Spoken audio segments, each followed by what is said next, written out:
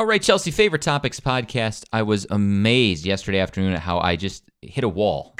Tired, Super Bowl hangover despite having one beer. The food.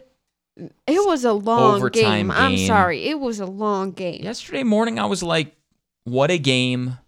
Epic. We talked a bunch about the Super Bowl ads and the celeb stuff. But Usher. talked about Usher, but I was like, I'm good. And then yesterday afternoon, I'm like, no, I'm tired. So I went to bed early last night, feel much better today. Yeah. Chelsea said it could take a few days to recover, but hey, Valentine's Day tomorrow. Woo! So this is really your final warning shot, because when we tell you tomorrow, you could still go grab a box of chocolates or something. But yeah, today was still, Usher apparently got married in Vegas. So we still had some other details that came out about Super Bowl. But that's quite a wedding day. Super Bowl halftime performance into getting married. Just so you know, Travis and Kelsey ordered... Travis and Kelsey? Travis and Kelsey, all right. Travis and Taylor? Thank you. Travis and Taylor, T&T. Is that a thing, or are you making that up? It's a thing for me now. Okay. Bought hot wings at 5 a.m. So if anybody wants to know, that also came out about those two. Yeah, in the club. Nobody, you don't sleep after you win the Super Bowl. I know. You just party for days. And that's where... For days? Oh, yeah. When you watch the parade, a lot of them are wearing sunglasses. When's the parade? They're going to do that it's probably been announced when they're going to do that. No idea.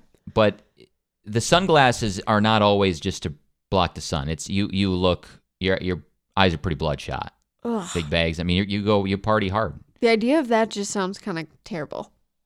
You just want to go home and just kind of, if that was you, just kind of relax, and you're pumping off adrenaline and all the crazy stuff. So let's see, Chelsea. We also discussed Popcorn Brain, which that was a good one. Is interesting, and it's a social media thing. We know that the social media scroll has affected people, but they're starting to connect where as you scroll through, let's say Instagram, your brain is constantly getting the stimulus, right? Stimuli. So you're getting new posts, you're getting notifications, you're trying to find little things that give your brain a little boost. That's why you keep scrolling, right? You want content. Well, what they're finding is people's brains then kind of get a little changed. Mm. And then activities that require sustained concentration, like reading a book, working on projects, having an in-person conversation that's more than just superficial, it becomes more difficult to concentrate. Your brain starts to popcorn over here, popcorn over there. You get, when I get home, I want to unload the dishwasher, and then I'm going to do this and this. Right. This is what I'm thinking about my brain. You? I got to do the laundry and all these things. And so if that is you, and it's not me, but if it was you. Thank you for admitting that. It could be the heavy social media use. You're kind of training your brain to think that way. It's mom use. Chelsea calls it mom brain. Yes. Where you're just sort of... But I'll admit, when Chelsea's telling me stuff, sometimes my brain's over here. And I'll answer her. I'll commit to things. Yep. That I didn't even know what we're talking about. But it's just I'm subconsciously having this conversation. No, it's your way for me to stop Well, talking. the good thing is you now notice it and say, hey. You just said you will do this.